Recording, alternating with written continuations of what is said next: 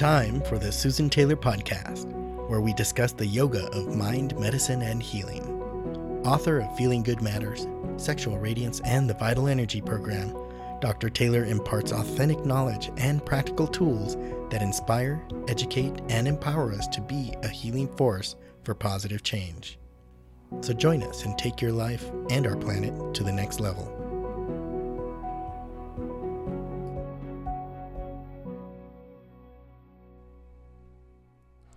Hello and welcome to episode 100, How to Remain Calm When the World is in Turbulence. One of the most valuable life skills is the ability to live in this world and not be affected by it. We likely have experienced this in every aspect of our lives, and to be part of the outer world and not be disturbed, distracted, or even stupefied by it, and I'm defining stupefied by just shut down. Remaining calm and focused requires that we have mastery over our drives and desires. And more important, we need mastery over that which fuels those drives, namely our fears. And in today's episode, I'd like to talk about how do we live in the world without getting disturbed, using the hidden tool of breath, and why meditation is essential. One of the principal remedies found in all healing traditions is to train the mind to be stress-less, unaffected by the outside world. In other words, fearless. Not to be in a fight or flee mode no matter what happens. Even Western medicine's reductionist approach to dealing with disease acknowledges that stress causes a series of physiological events to occur when it's left unchecked, and it does lead to disease. We have studies to prove this. So what's the solution? The solution to the problem does really vary, whereas in ancient models who work with the whole organism by way of lifestyle, and the Western model mainly relies on this magic pill, leading to more embedded problems later down the road, we can really conclude that the solution to the problem is meditation and its practices. As I mentioned in my book, Feeling Good Matters, The Yoga of Mind, Medicine, and Healing, remain calm. And we've done 100 episodes up to today, and I've been talking about it ever since day one. Remain calm, consciously aware, living in the moment. We're being in the now, and we're in the now. We're not dealing with the future, and we're not dealing with the past. We're dealing with what is. And it gives us the opportunity to recognize what motivates our responses to certain circumstances and people and not to others. When we become aware of our feelings and thoughts, we actually create the opportunity for ourselves to literally remain relaxed. We can say the word calm also, even in the most tumultuous environments. Awareness is the key here, and we know that awareness is a factor in maintaining balance, and actually to heal means to make whole. In other words, bring ourselves back into balance, to homeostasis. Awareness allows us to gain access to that inner core of our being. We have access to our essence, as we call it, our soul. It helps us untie those knots that bind our heart and keep us in a disheartened state, so to speak. When we bring our mindfulness, our awareness into focus, we gain access to the light that dwells deep within us, and that pure awareness is what radiates out, and that's our radiance. All of this can happen only when we truly remain calm. Remember, relaxation is the key to meditation, also the key that unlocks the door to accessing and seeing who we really are. You know, we really can't specifically define awareness since it cannot be defined in the mind or by the mind, even though the mind wants to define it so much. So when I say remain calm here, I'm defining calm as being that state of awareness, and in that state we become the witness and observer, not the object of observation nor the process of observation.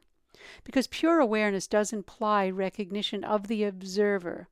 So in other words, the one who is doing the breathing, the one who's doing the thinking, the one who's doing the listening. Who's doing the breathing when we're in deep sleep at night?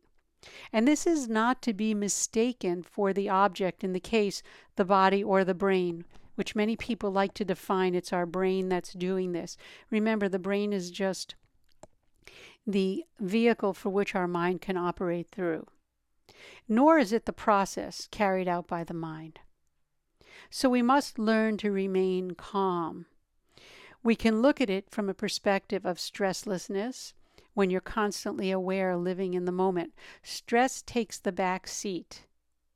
It's a rare occurrence these days, and we live as though we're running far behind getting a promotion, finding a new partner, or buying a bigger home. We're always looking for that gratification outside of us to fix the unrest that lies within us.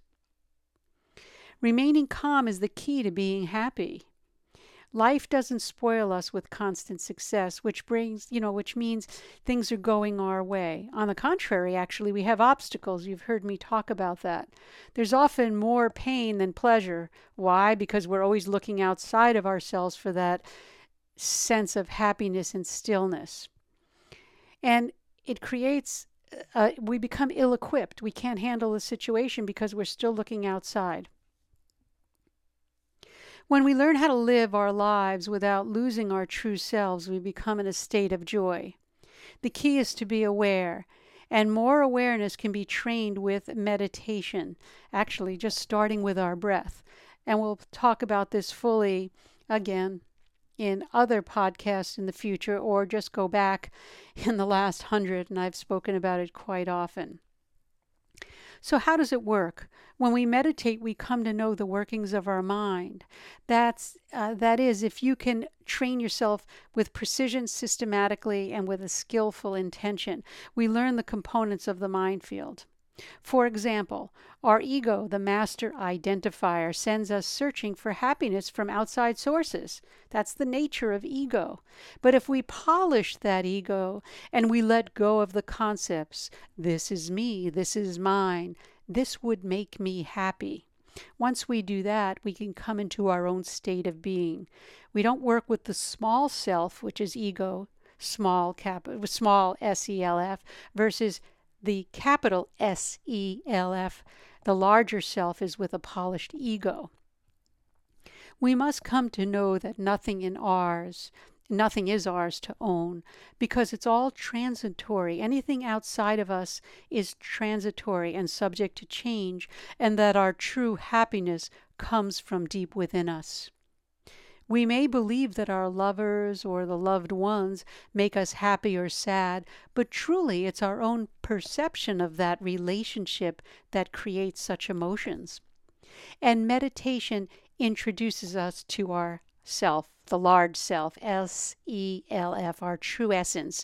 And we learn to fully grasp this concept when we're able to analyze the source of our disturbances and establish ourselves in being. We become more resilient in any types of disharmony. When we bring mindfulness into focus, as I've spoken about over the last almost 2 years now, 100 episodes, as I mentioned, we talk about meditation, and I'll speak about that more fully in our next podcast, 101. But I want to address mindfulness and awareness more fully right here. Mindfulness is a popular word today, but I prefer to use the word awareness since it encompasses more than just, I don't want to say just mindfulness, but it encompasses a broader spectrum rather than just mindfulness. It's one thing to be mindful of the world around us, our senses, our thinking, our feelings, our thought constructs, even our immediate environment. But there comes a point when we need to decide what we want to be mindful of. Otherwise, we're always going to have thoughts and sensory impressions. So we must learn to navigate that with some form of focus. So we bring our mindfulness into focus. And it's important to be mindful of what's going on around us. Absolutely. But do we want our life to be spent watching all the outside influences that may come to our mind? I would have to say probably not, because it can feel like a little bit of a merry-go-round and we can become overwhelmed. a look at awareness. We can't really define awareness, but we can think of it as a light. And when we have that individual mind versus our universal mind, we can see some changes happening. We want to start to really navigate and become part of the whole. So we want to focus our light. And when we focus our light on something, as I said, an individual mind or a universal mind, when we focus on the universal aspect of life, we become more stable and more calm. Remember, awareness is a key principle, and it acknowledges the root of any of our problems or any of our fears. It's the key to change. Our level of awareness does indeed dictate how we operate in the world, our thinking, feeling, and acting. And it's essential teachings for any resilience training. So according to research, the most important exercise for improving our resilience, remaining calm in turbulence, talking about our mind here, is to really train our attention and our awareness.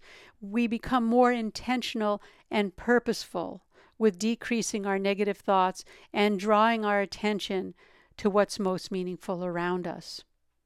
Along with, increased resilience, training our focus on this, on any kind of exercise that does decrease our stress and anxiety and boosts our quality of life.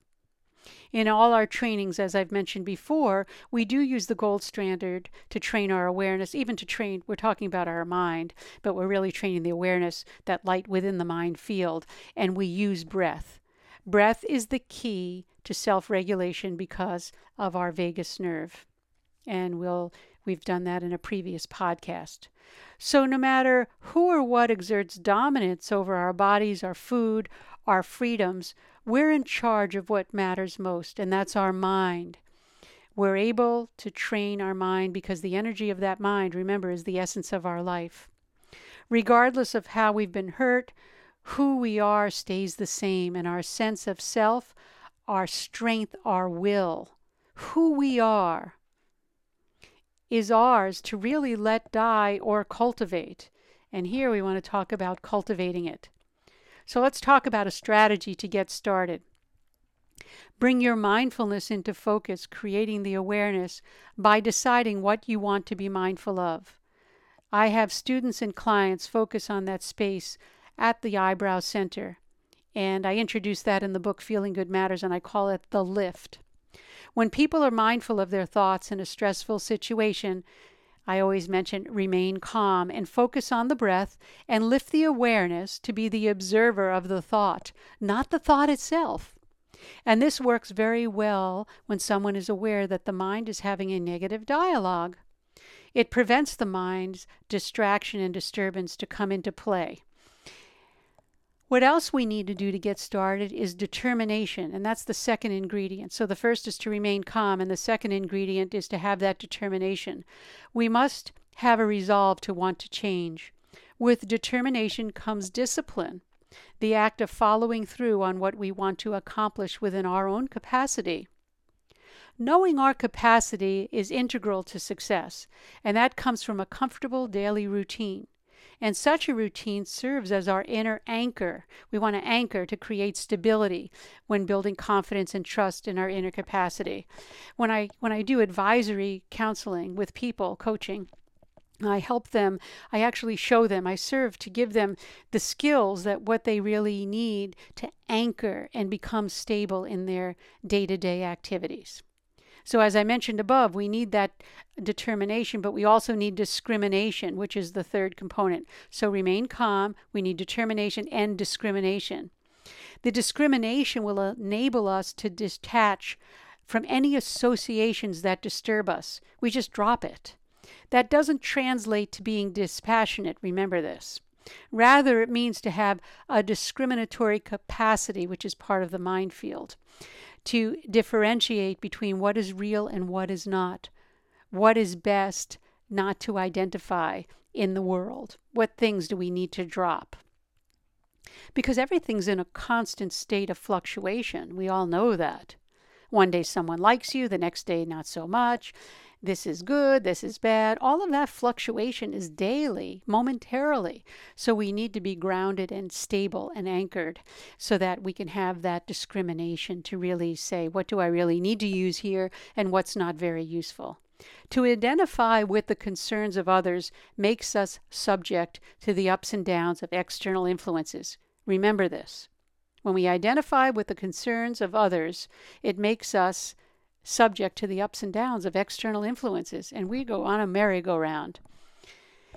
So, self-confidence and dynamic energy that we acquire from our practices help us fuel the fire of trust. Trust comes from recognizing that we're in control of our own being, not others. When we learn to focus our attention by lifting ourselves above the situation, we gain trust.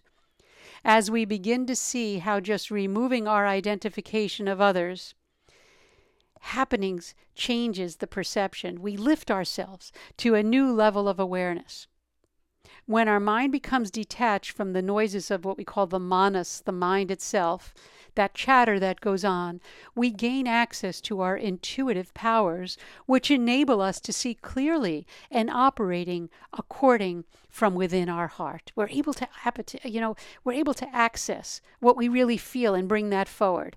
Many people say go to the heart of compassion. Yes, but until we can focus the energy of our mind and quiet the noise of that manas mind, we can't access the heart and even have compassion. So remember, we need focus before compassion. As we continue to draw outward, you remember, we must be skillful if you're going to maintain your health. My advice as an advisory teacher is to pay attention to what you are going to do and not take a turn, going the other way, or even take your human life for granted. The human life is a gift. Be aware and train your mind to stay focused so that you can light up the light that dwells within our own heart, that radiance. Because the energy of the mind is the essence of life. And as always, do your self-inquiry, which I call your own research. After all, remember, you already have everything you need inside of you. You just need to access it and do it skillfully, with precision, and with practice. So that brings me to the end of our episode number 100. And if you like the podcast, please send it to friends, family, anybody that you think may find it useful. It's available on iTunes, YouTube, Google Play, Stitchers, and many other formats. And go to susantaylor.org if you have any questions, comments, or even to subscribe so that you'll get a news brief in your inbox every week, just as a reminder, and the actual link that will help you subscribe or actually help you get into the podcast itself. And again, as always, thank you for listening, and thank you for making it possible to have 100 podcasts. And again, until next time, remain calm, consciously aware, living in the moment.